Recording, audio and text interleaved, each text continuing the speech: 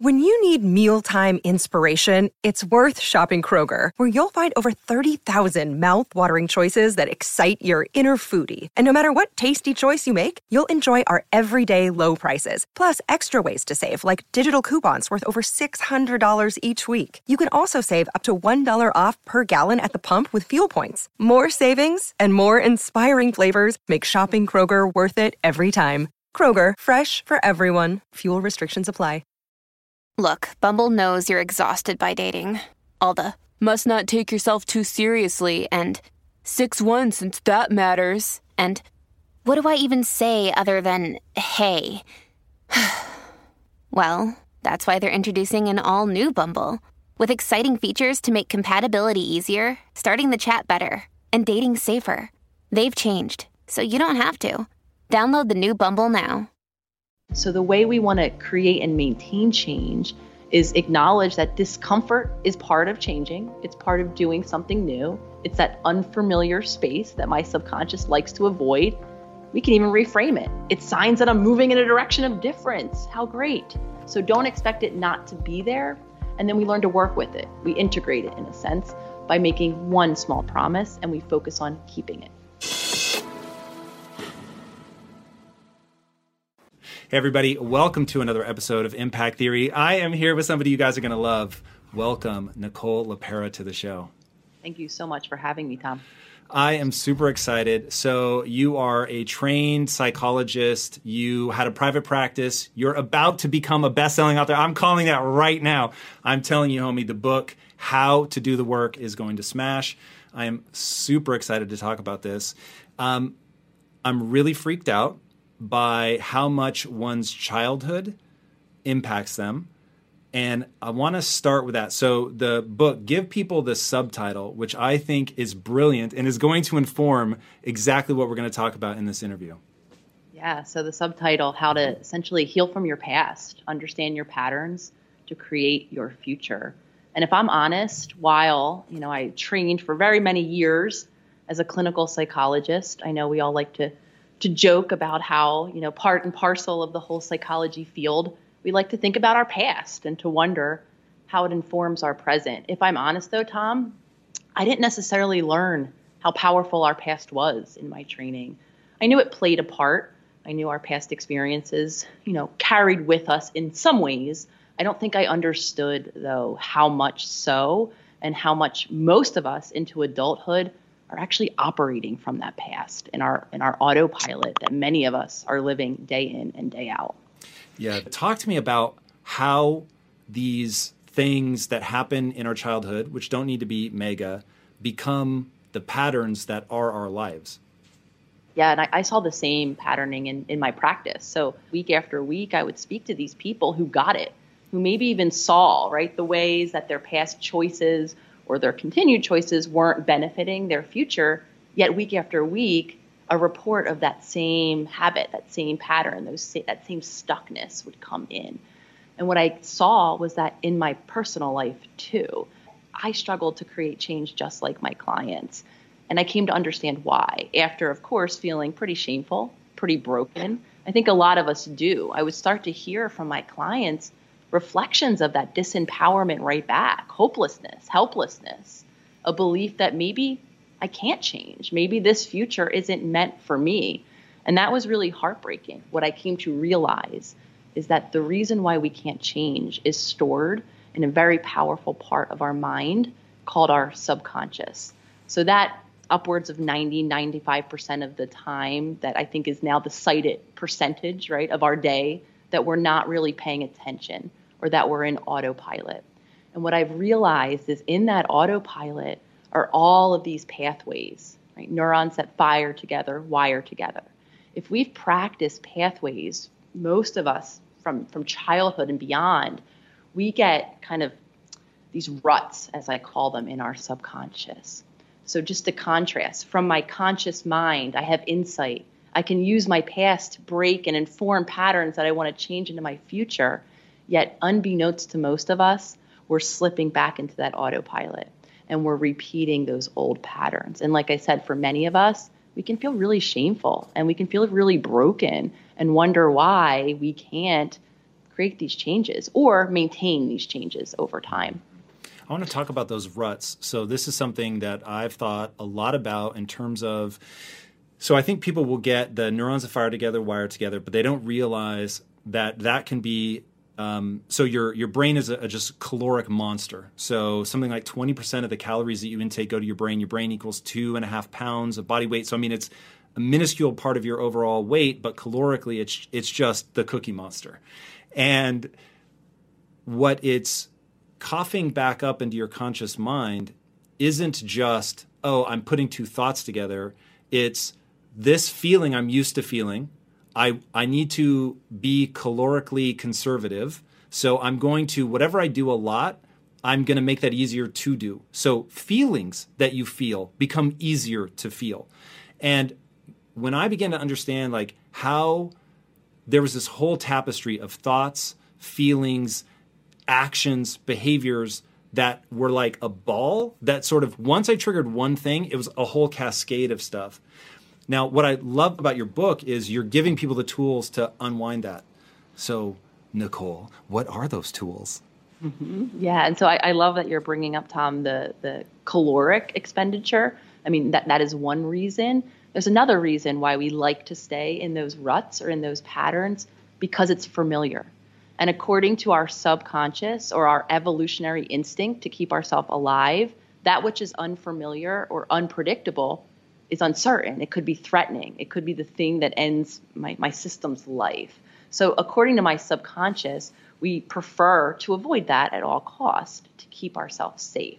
So before you know it, for reasons like you're saying, to contain calories, we get really good at certain things, at certain thoughts, at certain feelings, and they map onto our familiar physiology.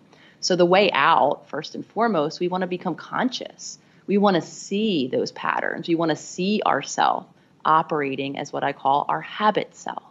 We want to learn how to consciously become an observer of ourselves. For a lot of us, that's the first practice, because consciousness is a practice. It's actually firing up our prefrontal cortex. It lives right behind our eyes, our forehead. And a lot of us aren't used to living from that space. The easiest access point to our conscious mind is the present moment.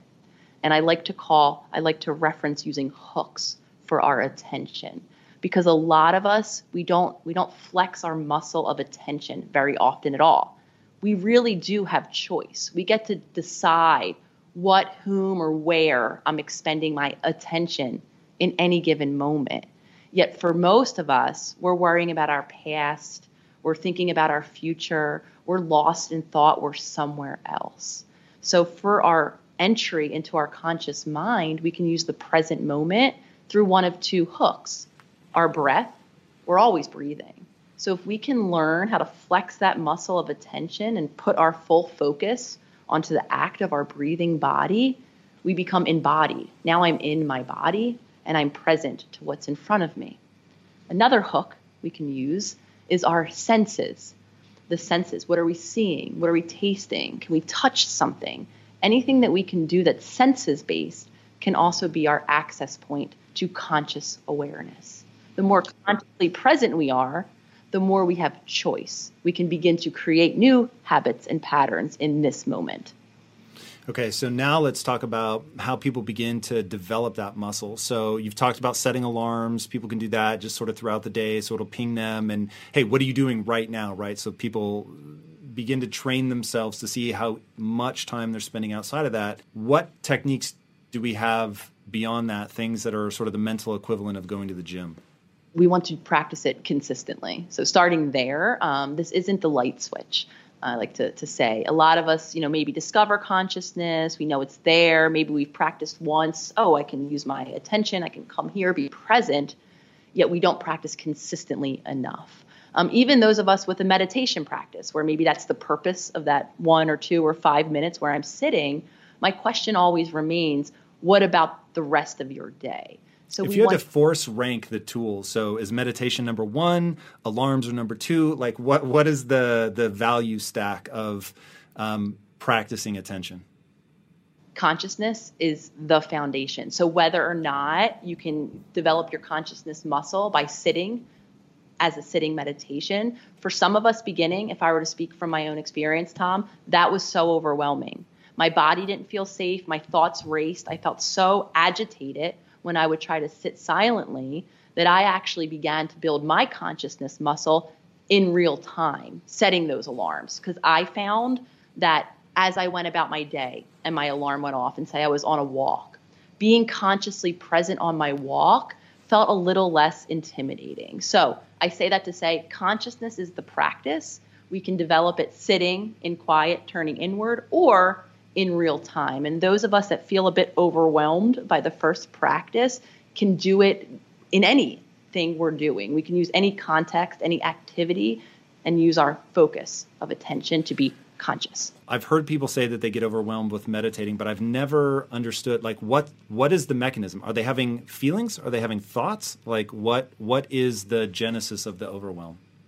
Well, interestingly enough, we can't disconnect those two, because thoughts thought long enough lead to a feeling. So in my opinion, and this is part of the limitation, I believe, in the old model, when we try to think about CBT, change our thoughts, change our bodies, change our actions, because those are connected, they're in communication at all times. So before long, a thought long enough equals a feeling. So for some of us, when we sit, it's that monkey mind, my racing thoughts. If they're worrisome thoughts, before long, I'm in worry now. And so that's what's spinning people out of control. They're sitting there. Suddenly there's no activity to keep them from just like, I have to do this and this and this.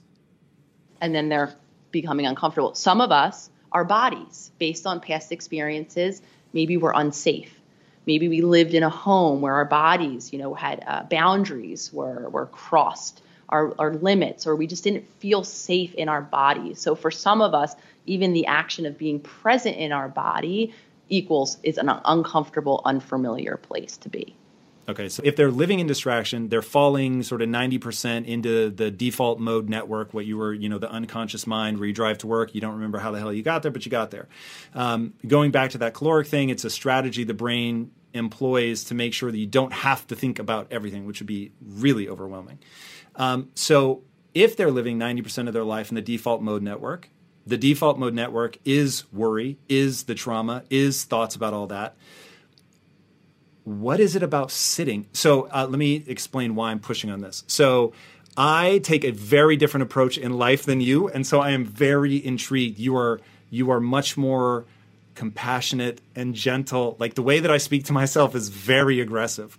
And by being aggressive with myself, meditation ended up working for me, and it was this huge breakthrough. But it was just me saying, back to the breath. Every time my thoughts wander, back to the breath. And every time somebody tells me that meditation doesn't work for them, I want to give them all the opposite advice. But you have touched so many lives. So I want to understand, why should somebody not force themselves to just sit and come back to the breath? Why is that breaking down somewhere? Yeah, no, I appreciate that. And I was giggling when you were saying that, because you're very similar to my partner. So it's very interesting to hear both sides of that. The reason why we don't is because of safety. I keep going back very intentionally to that concept, talking about, are we safe in our body? Are we safe, to hear the thoughts that we're thinking, to experience the underlying sensations or what we know as emotions? Are we safe? The reason why I keep focusing on that word is because our nervous system is always responding to cues, specifically around safety. Is my body safe? Am I safe in what's happening? Remember, the predictable, the familiar equals safe. And when we don't feel safe, for most of us, because of very real events in our life, very real experiences that we had where we fell out of that regulation, where something did overwhelm our emotional system or maybe even our physical system in the instances of actual abuse, we don't feel safe. And so to create safety, we don't actually want to dive into the deep end with no raft on and just sink or swim. We want to, it's called widen the window. We want to very gradually show ourselves through living the experience of tolerating discomfort that we can. And to do that, we want to widen it gradually, because we have to remember what created the situation of dysregulation was overwhelm. So jumping into that deep end creates another situation of overwhelm. We want to empower ourselves. Most of us, by the time we reach adulthood, feel so disempowered around our emotions. We don't know how to make sense of them. We actually don't know how to navigate them. We don't have resilience around them. What is resilience? The ability to become dysregulated with a moderate or a mild amount of stress, and then to come back into safety or regulation. Again, those of us who don't feel safe can actually risk that overwhelm and create another trauma in a sense for ourselves if we just dive right in. It's really interesting. And knowing your story, it's beginning to become clear to me that there is this entire array of experiences, whether that experience is stress, not feeling safe, how you process trauma, whatever. So the fact that you at one point in your life were just fainting for no apparent reason with no real, I can pinpoint what caused this. That's really interesting. Talk to me about how you regrounded yourself into your body so that you could then widen that window, so that you could begin, using my own words, become more courageous in the face of feeling unsafe. That process seems to have had pretty magical results in your life. And I'd be very curious to hear the details.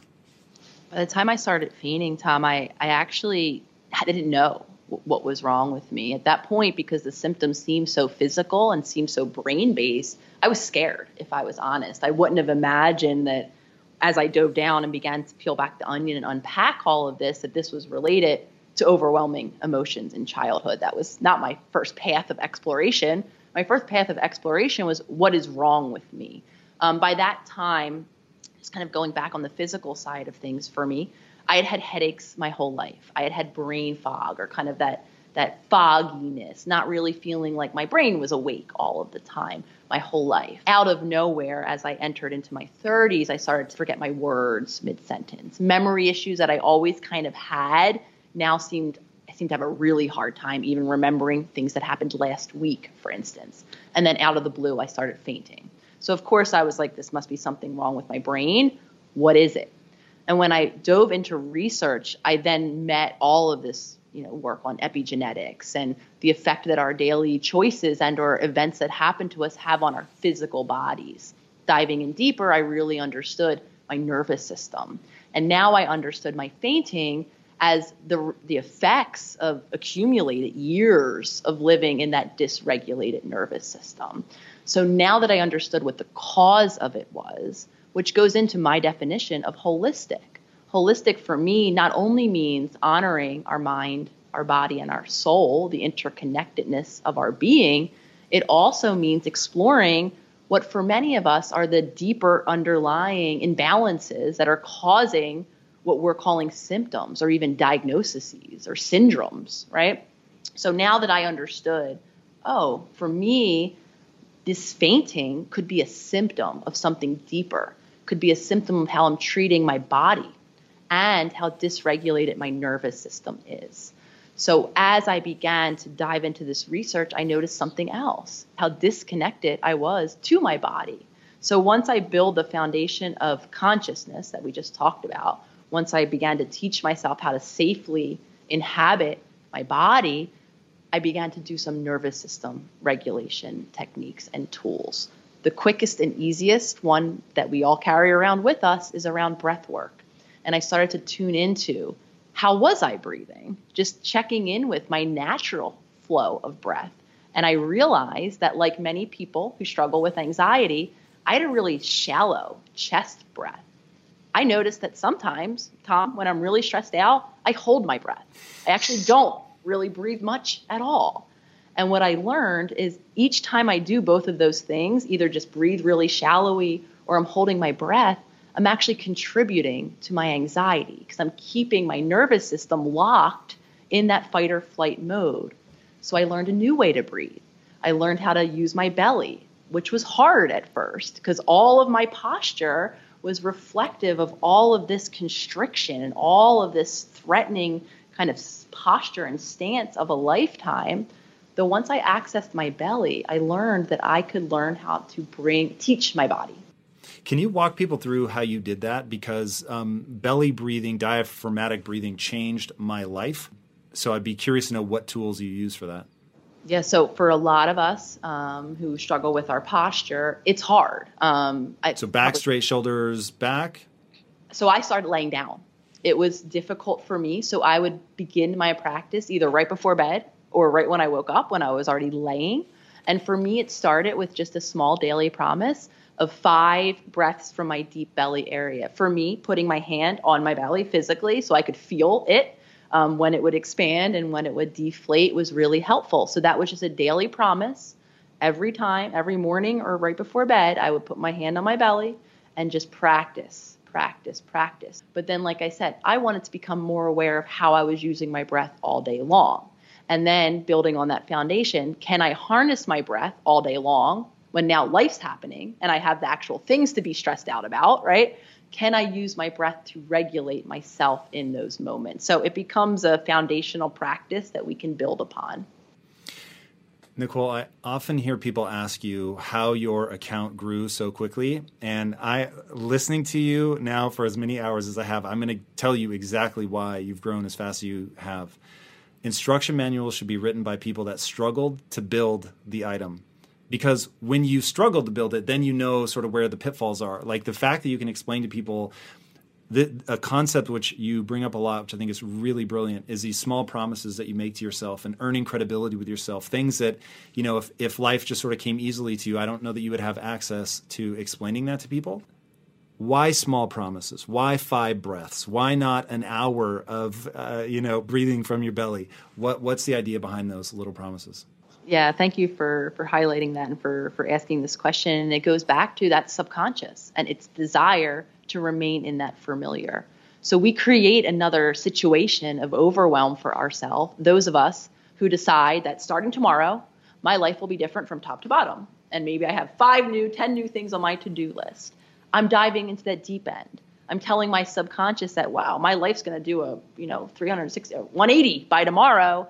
I'm probably going to overwhelm. So the way we begin to build and create change, what's important is not 5 new things for as long as I can white knuckle it. What's important is 1 new thing from now until forever, that consistency of the habit. So we want to make a small promise. We're already going to be uncomfortable. I talk about this a lot too, a concept that I call resistance. Because every time we set an intention to change, even if logically you can have, as many of us do, a court case for why I really need to stick to this change this time, right? When I go to either the first time I go to do the new thing, or maybe it's the 5th time that I'm trying to now maintain my habit, it's only a matter of time before one of 2 things happen. We either get mental resistance in our mind and our thoughts. That could look like the endless to-do list of other things that we should be doing, or maybe the million reasons why this won't work this time, or some of it drops into our bodies where we just start to feel agitated or just different than we normally feel.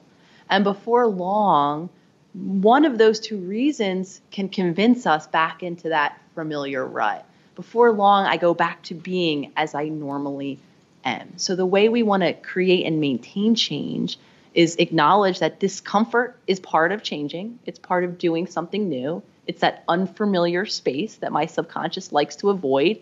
We can even reframe it. It's signs that I'm moving in a direction of difference. How great. So don't expect it not to be there. And then we learn to work with it. We integrate it in a sense by making 1 small promise and we focus on keeping it. So I love the mention of reframing. Talk to me about how big of a piece of your practice was that? Do you encourage people to do that? Do you see big changes from it? I think reframing can be incredibly important. Thinking about it, just when I first learned about CBT, that's what it's based on. This idea that if I can begin to think differently, if I reframe my thought, I can access a new feeling, a new behavior, a new choice on the end of that feeling. I still use principles of that. We become very locked in the one way we think about things. So the more we can expand in any area, I talk about expanding a lot, creating space, allowing maybe I have my go-to, my default thought, but maybe I can begin to reframe that and make space for 2 thoughts, 3 thoughts. Can you give me an example, especially as we think about childhood defining so much of our present? Can't go back and undo it, but you can reframe it. What's an example of using that? So I talk about reframing in childhood a lot. As we become aware of our patterns, a lot of times we'll make statements of blame, right? You did this to me. A great reframe in that moment, understanding that we were all raised by caregivers that are limited to the extent of what they know, how they themselves live, what they themselves were modeled. So I think that can be an incredibly helpful reframe, that things weren't done necessarily to me or because of me in childhood. I lived the effects or the results of the very real limitations that my caregivers had based on their own past experiences. And so the words you just said are what you would tell yourself as you begin to get pissed off or whatever about something that happened. It's like, hey, whoa. Mom, dad, lover, whatever, like, hey, they've been through a lot. And by thinking about that now, you're seeing something different. Is that the idea? And just to be clear, you're making space for something in addition. You don't have to negate, because some of us do this, and I actually became a pro at this. I would explain away my experience.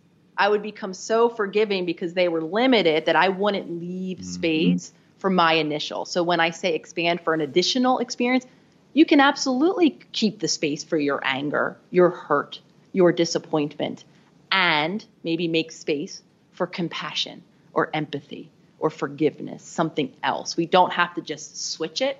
And I speak this from my own lived experience of becoming really good at explaining away all of my experience based on the very real limitations that I perceived in others. So it becomes my favorite word, and. I can feel this, and. How do you make sure the ands are productive? Productive. Exploring. I mean, we can become, part of the journey of this is getting really curious, because for some of us, an and could be really productive, whatever that reframe is. And for another, that and could lead down an unproductive road. So we have to determine for ourselves. That's why I talk about becoming a self-healer, really just becoming intimately knowledgeable about yourself.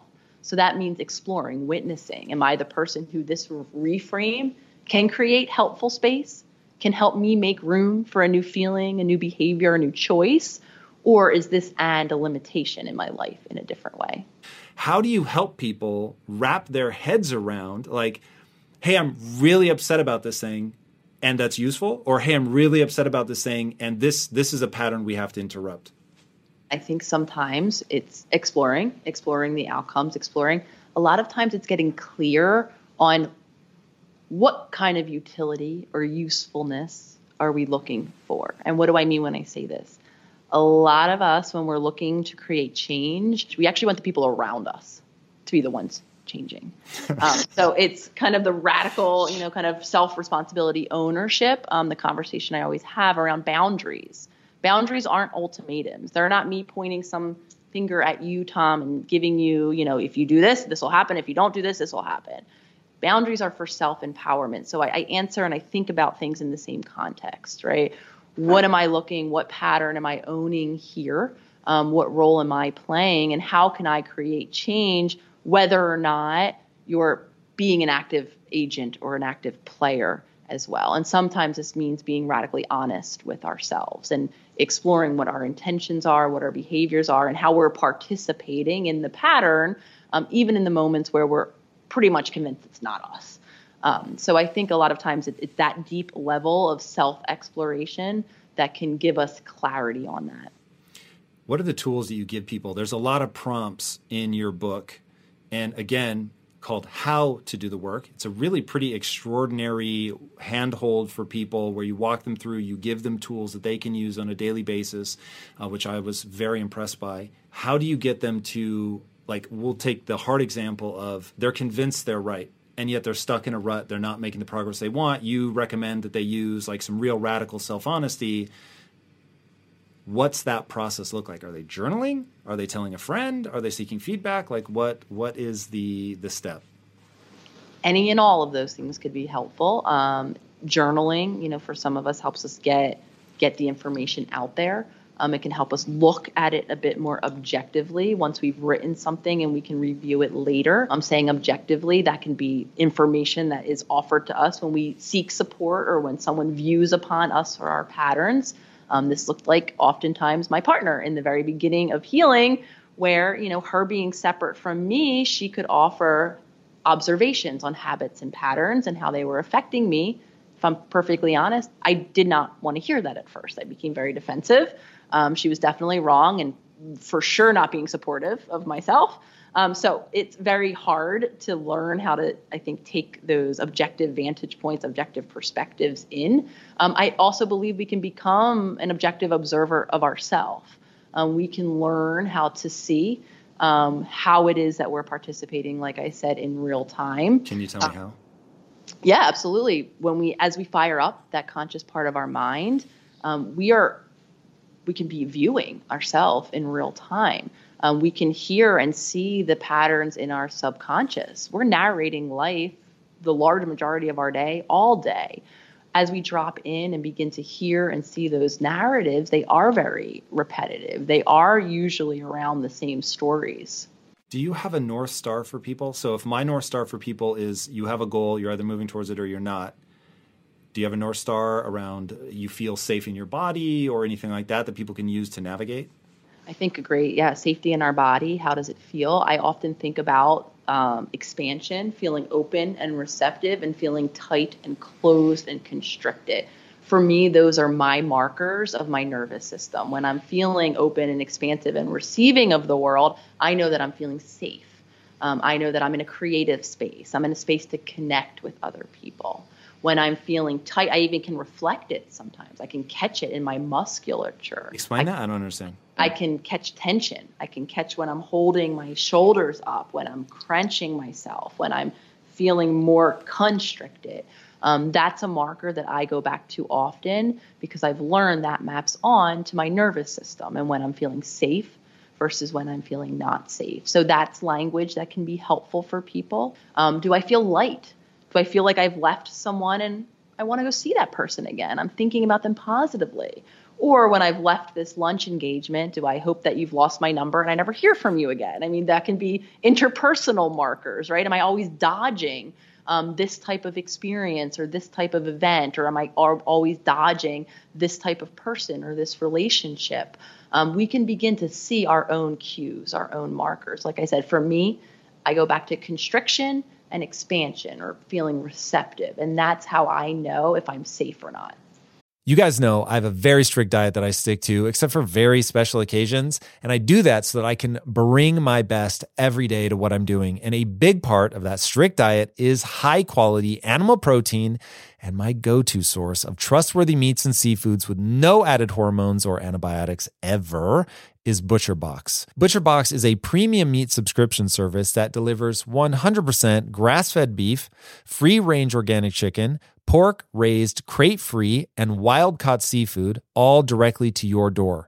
I cannot recommend ButcherBox enough. When you eat ButcherBox, you are giving your body the best possible building blocks to work with so you can reach your full potential. You've got to take care of yourself at a cellular level if you want to hit your peak consistently. So ButcherBox is the key. Sign up at butcherbox.com/impact and get our special deal. ButcherBox is offering our listeners a free for a year offer plus an additional $20 off. And that means you can choose salmon, chicken breast, or steak tips free in every order for a year. Sign up today at butcherbox.com/impact and use code IMPACT to choose your free for a year offer, plus get $20 off your first order. This show is sponsored by BetterHelp. You will never be able to reach your full potential if you are riddled with stress and have a lot weighing on your mind. I can tell you from my own experiences with stress and negative thought loops, you have to find a way to work through whatever it is that's weighing on you if you're going to have any hope of achieving your goals. Therapy can be an option for working through things, and for an online therapy option that is super convenient and flexible, be sure to check out BetterHelp. With BetterHelp, everything is 100% online, and getting started is quick and easy. A brief questionnaire matches you with a licensed therapist, and you can switch therapists at any time for no extra charge. Get things off your chest, process through things with BetterHelp. Visit betterhelp.com/impact theory today to get 10% off your first month. That's BetterHelp, HELP.com/impact theory.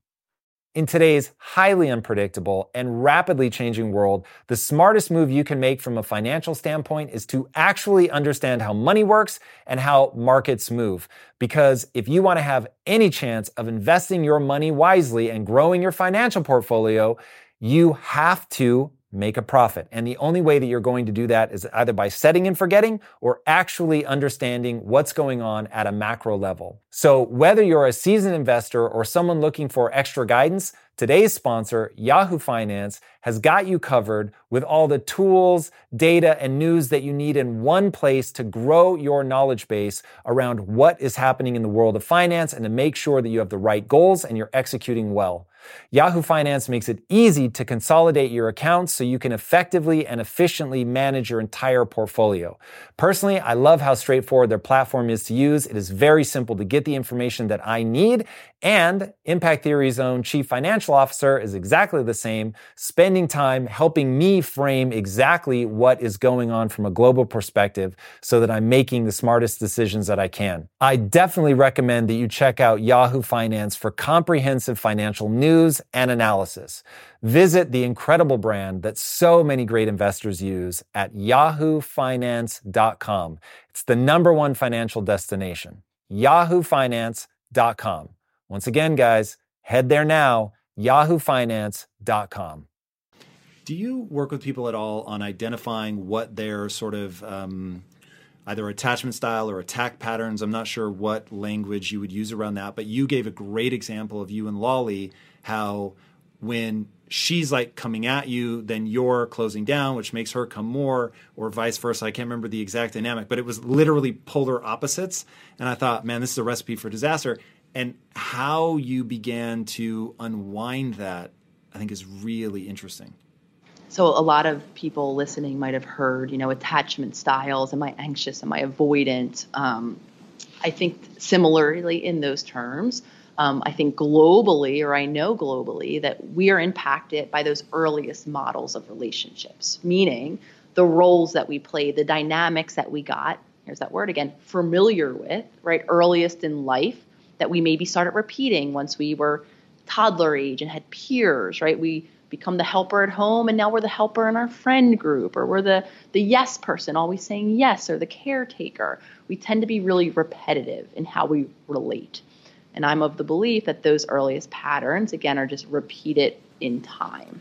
So whether you do reading on attachment styles and you know that you're anxious or anxious avoidant, or you just observe your dynamics in relationships, the takeaway is always that which I did in childhood, that which was familiar. How do I feel bonded to people? How do I feel safe with people or not safe with people? Become those patterns that I repeat over time.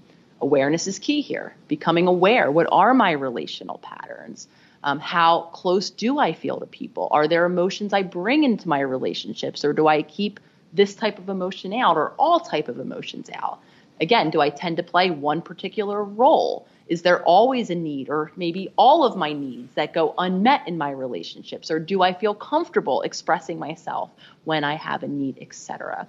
And again, I believe that we're very patterned. All of that lives in our subconscious. So becoming aware and conscious allows us to, over time, begin to break some of those habits and patterns that don't serve me. Beginning to put up a boundary, beginning to say no, beginning to express my need when I have it. That all makes sense. So the subtitle of your book, which we talked about at the beginning, I think we've covered two parts of that. So we've got the finding our patterns.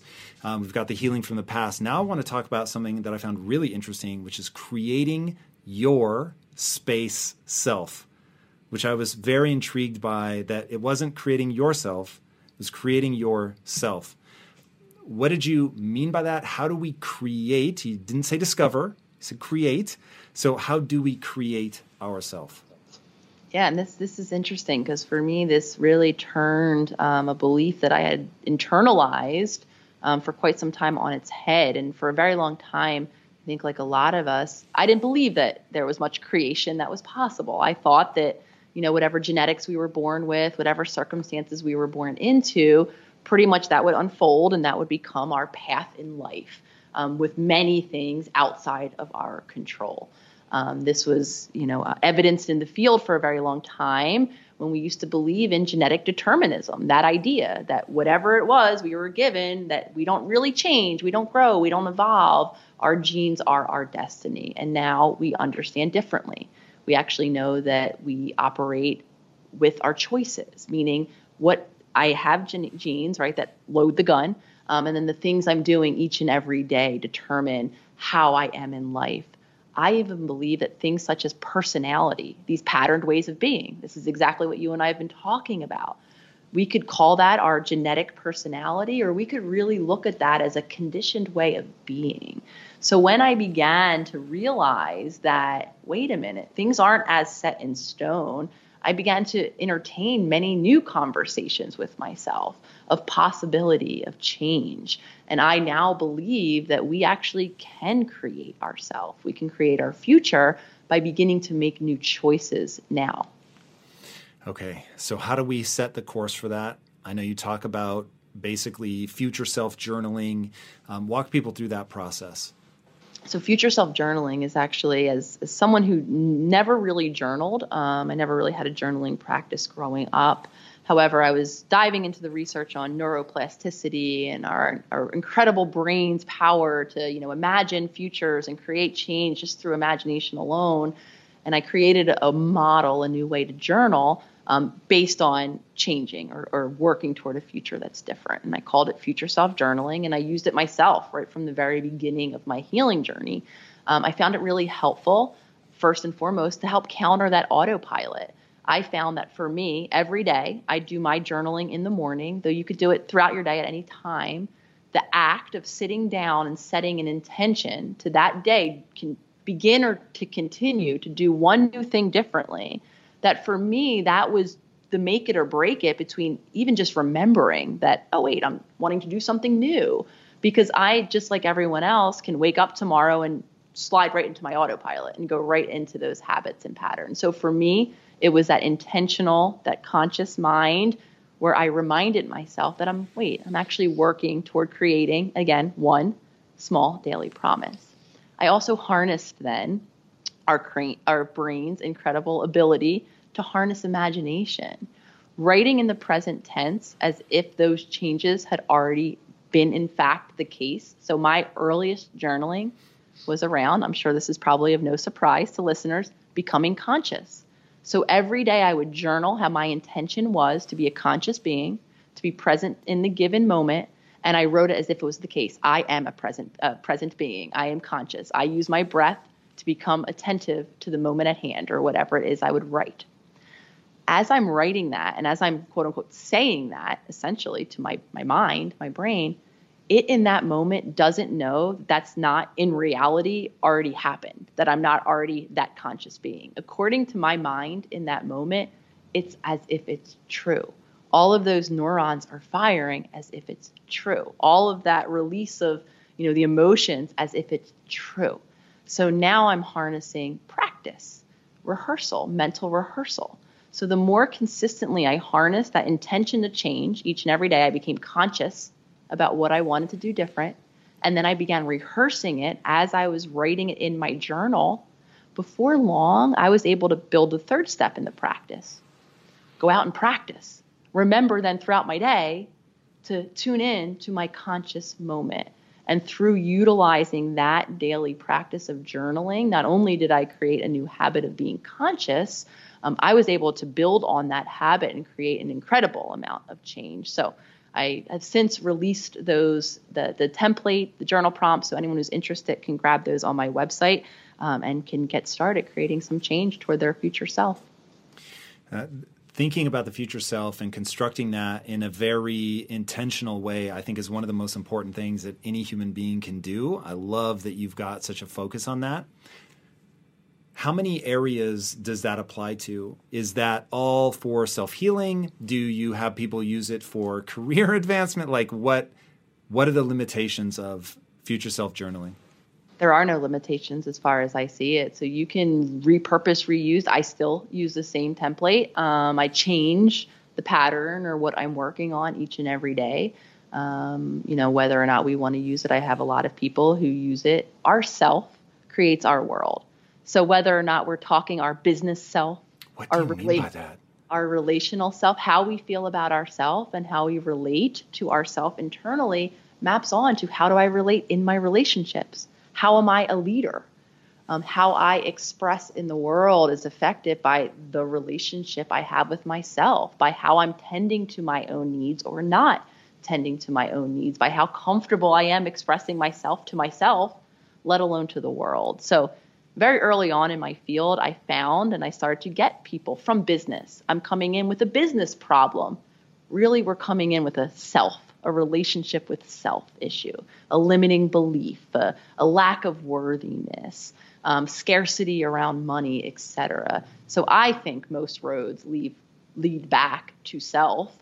So future self journaling and working on this self can help facilitate its expression, whether it's in our business world, in our personal world, or really anywhere, our creative world. A lot of us are blocked creatively because of our relationship with ourselves. Oh, that's interesting. So what is the number one way that you find people are creatively blocked based on themselves? Is it a lack of self-worth, a lack of their belief in they're creating something of value? Like, is there anything universal there, or is it, just like as many reasons as there could be? Yes, and I think the most foundational reason we're blocked creatively is because we can't access creativity. If we want to go back to Abraham Maslow, some of us might have heard of him and his hierarchy of human needs. I'm going to really simplify this. At the bottom are our physical needs, having a body that's physiologically regulated. Again, really simplifying it. This is my Maslowian pyramid. We have our emotional needs, having the ability to tolerate stress, to fall out of regulation and to come back. And at that tip where he calls self-actualization, I believe that's the center of our spiritual needs, our heart space. That's where creativity lies. We have to be in flow. We have to be so fully present to what's happening, to be even safely present to what's happening, being able to fully receive the whole moment, to even be able to access that part of our brain. So I believe that so many of us are dysregulated at those foundational layers that we can't actually access creativity. Some of us can't access joy or ease or playfulness. This someone was me. Again, back to me. I was so dysregulated, you would have never heard me refer to myself as a creative being or a creator. I mean, I now regularly refer to myself. That's what I do for my job. I'm a teacher. I'm a creator. I would have never spoken those words. Having a joyful laugh, having playful moments, that didn't factor into my daily life. And for me, it was because I wasn't safe enough in my body. So that's a big, big reason. And I bring that up here. Yes, as we become safe and as we become regulated, a lot of us then have deeper levels of lack of self-worth, where it translates to the inability or the fear of putting our art or our creation or our essence out there. But a large majority of us, Tom, are dysregulated at this core level that we can't even safely enter a creative mind. Because I've heard you talk a lot, I know the depths of which you're speaking to the dysregulation. I'd like to drill into it. So as a guy building a mindset company, I didn't want necessarily to talk about health, but I do a whole show around health because I fully understand that without getting your body regulated, to use your words, just your body, like you're eating right, you're exercising, you're sleeping, you're doing some sort of, I would say meditation, but breath work, focus work, being attentive to the moment. If you're not doing that stuff, the number of things that break down is really quite terrifying. So for instance, like you, I went through crippling anxiety, and I don't know how bad yours was, but mine was truly crippling. And I didn't understand that probably 60% of it was my diet. And it was crazy. As I got my anxiety under control and was doing all the mental things that I thought would get me to 100%, and it didn't, and then really started looking at diet and microbiome and what an impact that has on triggering my anxiety, that was pretty eye-opening. What advice do you have for people that are dysregulated at, forget childhood trauma, just like at a physiological level? Similarly to your story, Tom, the foundation of my nutritional balance, my sleep. Sleep is a big critical area that many of us aren't getting enough of, or lying to ourselves about how much we're getting, or if we're getting it, we're not sleeping well. So for me, it was building those, physiological shifts in my lifestyle that was a game changer for me. The types of food I was eating, I had a lot of inflammation that was causing my brain fog. And again, I think this is the case, going back in time to my clients, of those moments of disempowerment. Only so much insight. This is why, again, I talk about the need for a holistic model of wellness. CBT for a very long time was our gold standard. If we're in a dysregulated body, only so much changing or reframing our thinking can go so far. So this was the big group of people that I was included in and my heart was going out to, and I was feeling disempowered right alongside, because no amount of cognitive shifts could affect the dysregulated body. So our nutrition, getting really conscious about what we're putting in our body, how it's making us feel. Do we eat when we're hungry, or do we eat for the many million reasons why many of us eat otherwise outside of being hungry? Do we even know how it feels to be hungry? For some of us, just getting really conscious in our body through trial and error, determining what makes my body feel the best, and then consciously, and I make conscious choices all the time around food.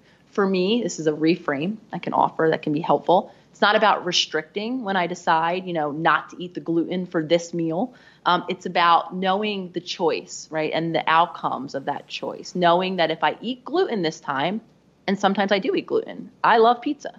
And every now and again, I want a gluten-filled pizza, and I will eat that, consciously knowing what the fallout will be.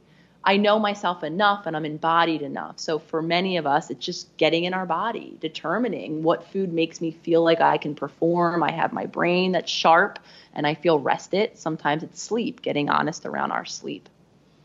Yeah, everything is trade-offs, especially when you're talking about food. There are many a delicious thing that I will indulge in, very rarely, but I will indulge in because it has this extraordinary brain chemistry reaction. But I know I'm not going to sleep as well, or I might have an upset stomach, or, just even putting on undesirable body fat. But recognizing, like you said, that this is a lifestyle choice, not about restriction. It's just about, I know what the trade-offs are. Sure, I can have it. I'm only hurting myself. So if the pleasure in that moment outweighs what I know is coming as a result, then, by all means. And so it is interesting. Like, one thing I've seen people really struggle with, I'm so curious to know if I've got to imagine you've come across this. I deserve to be able to eat this ice cream, smoke this cigarette, whatever that's getting them into trouble. And I'm just like, I actually get the emotion. It does seem unfair. Like, for instance, if my wife and I, who is half my size, if we eat the same calories, I will put on fat and she'll just get sweaty at night. It's crazy. So that's really unfair to me. I'm like, wait a minute.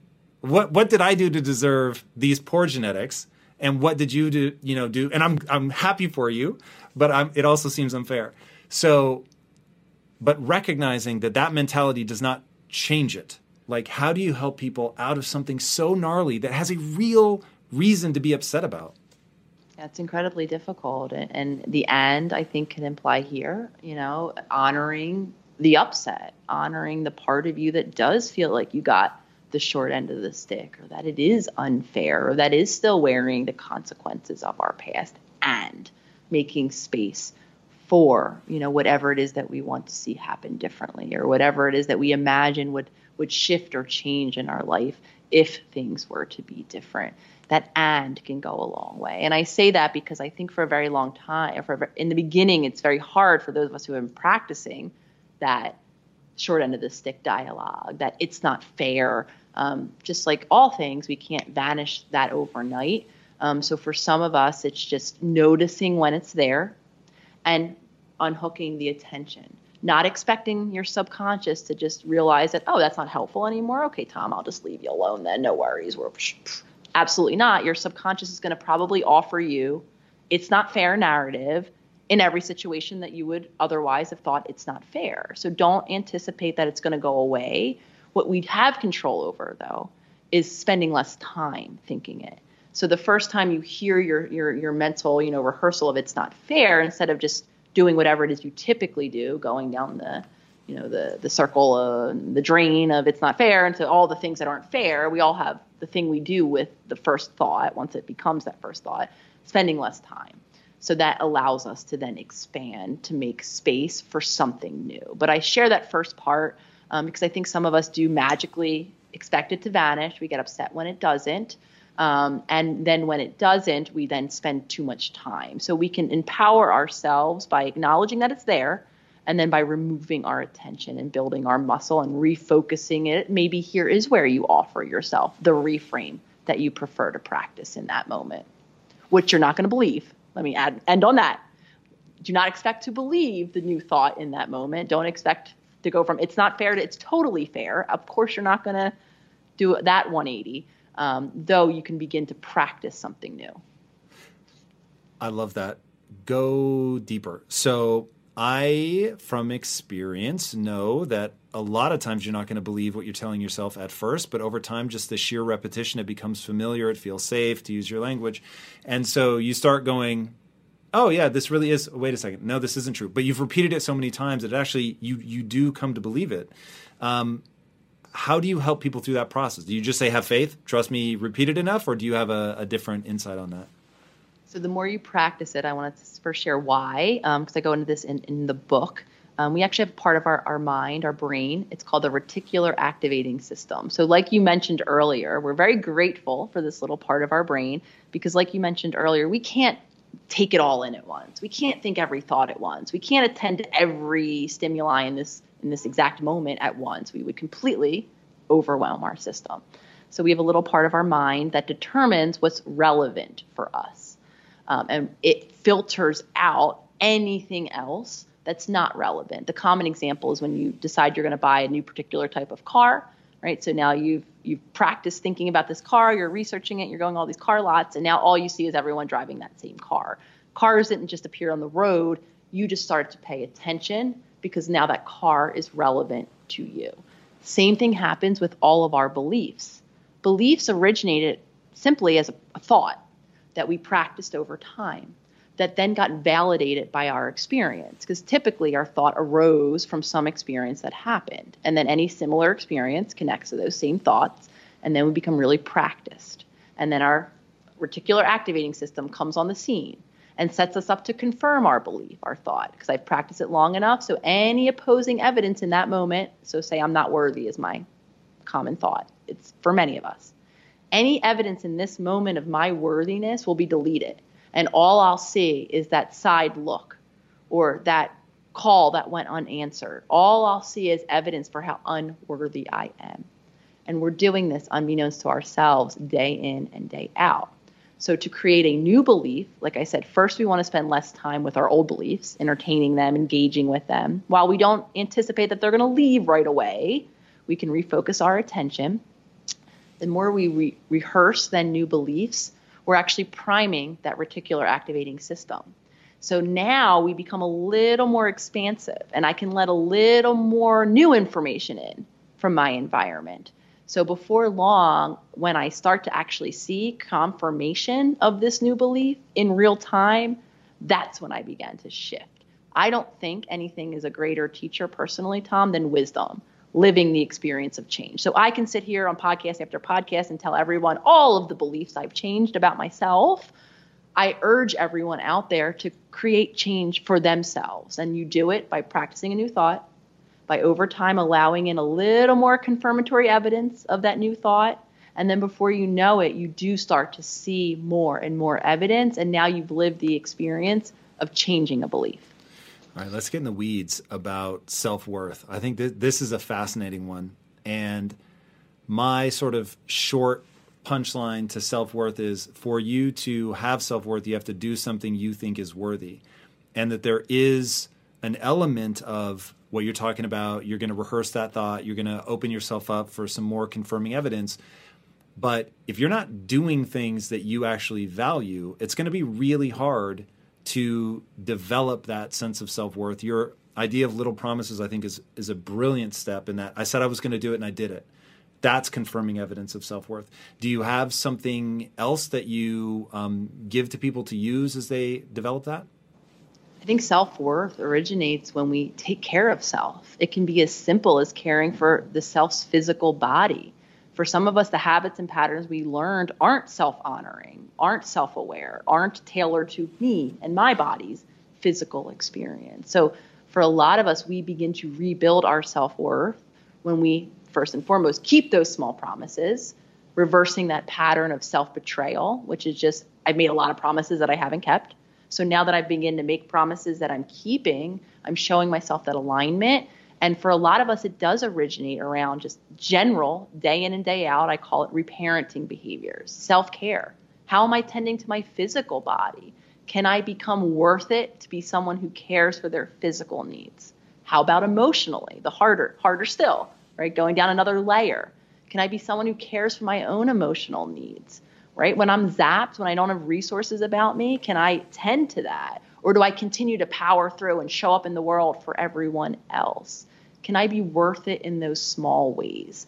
And as I develop confidence and as I empower myself by keeping promises in those areas, now I can start to create, right, a new experience, another snowball rolling down, where now I can begin to set intentions, right, of action, of creating, of living my purpose in the world, of doing things that are maybe a bit more externally worthy. And I think the sense that you're asking, I believe, though, to simplify the answer, it begins in small daily things.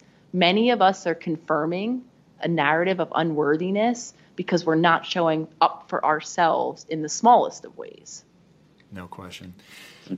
Can you define reparenting? That is an element of the book that I found really interesting. So reparenting is the daily habits and patterns that typically center around our three areas of need. So what reparenting is, typically it's in adulthood, a process that each of us, undertake, very individualized, based on developing new habits in the areas where we could better modify some of those older habits and patterns and better meet our unique needs as an adult. One thing I find interesting about the concept, and tell me if this is intentional and why you named it that, is so when you think about parenting, it automatically conjures images of the parent and the child. And when I think about the mind and the relationship that we have with our sort of conscious behaviors and our subconscious behaviors, the conscious behavior becomes the new parent who's doing your future self journaling. They're setting intention. They've developed awareness. And now they're essentially communicating through what I think you would call practicing the behavior to the subconscious that's acting in ways that are not beneficial, doing things that, you would want to gently guide a child away from. Was that intentional in calling it reparenting?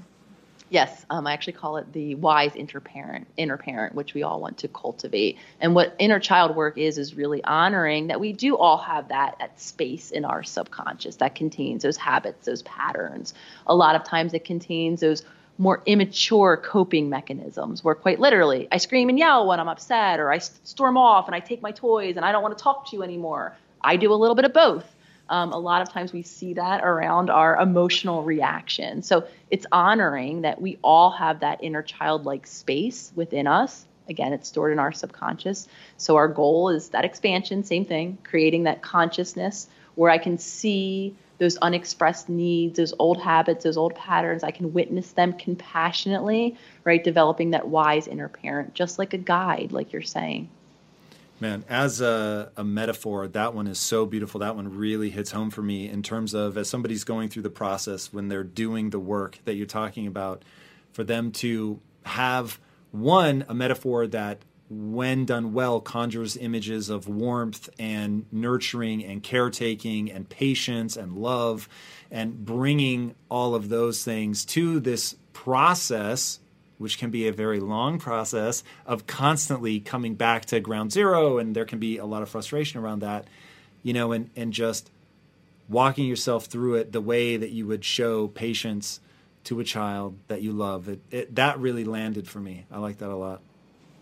And of course, it's for most of us, I should say, much more difficult in practice. A lot of us do so much more quickly extend compassion, I've noticed, and I've noticed this in myself, to others more quickly than we do so to ourselves. So I just want to, end by honoring the fact that it is a process. And a lot of times the first step of it is acknowledging all of the ways and areas where we're not compassionate with ourselves. And then obviously beginning to break some of those habits, spending a little less time in that critical voice so that over time we can make space for the much more compassionate experience that you're beautifully describing. Well, my friend, tell people where they can find you, because you have become a true sort of wise inner parent to so many people, and what you're putting out there is so extraordinarily useful. Where can people connect? So each and every day, I'm on the Instagram account that started it all at the.holistic.psychologist. And on there, I'm sharing daily tools and healing, sharing aspects of my journey. And I always love to shout out the amazing community of self-healers that exists and that is always engaging with the work on that page. And I say that as someone who, a big motivator for myself in the journey and the online aspect of it, was looking for that community of people, knowing that healing can be incredibly lonely. So there's a YouTube page as well that's currently getting revamped at the Holistic Psychologist that anyone can check out. So in the next month or two, that'll be unrolled with a new look for the daily the weekly teaching videos. Nice. Well, guys, trust me, this is a book you're going to want to read, How to Do the Work by the extraordinary Nicole LePera. So make sure that you guys check it out. It's really a phenomenal read. And speaking of things that are phenomenal, if you haven't already, be sure to subscribe. And until next time, my friends, be legendary. Take care.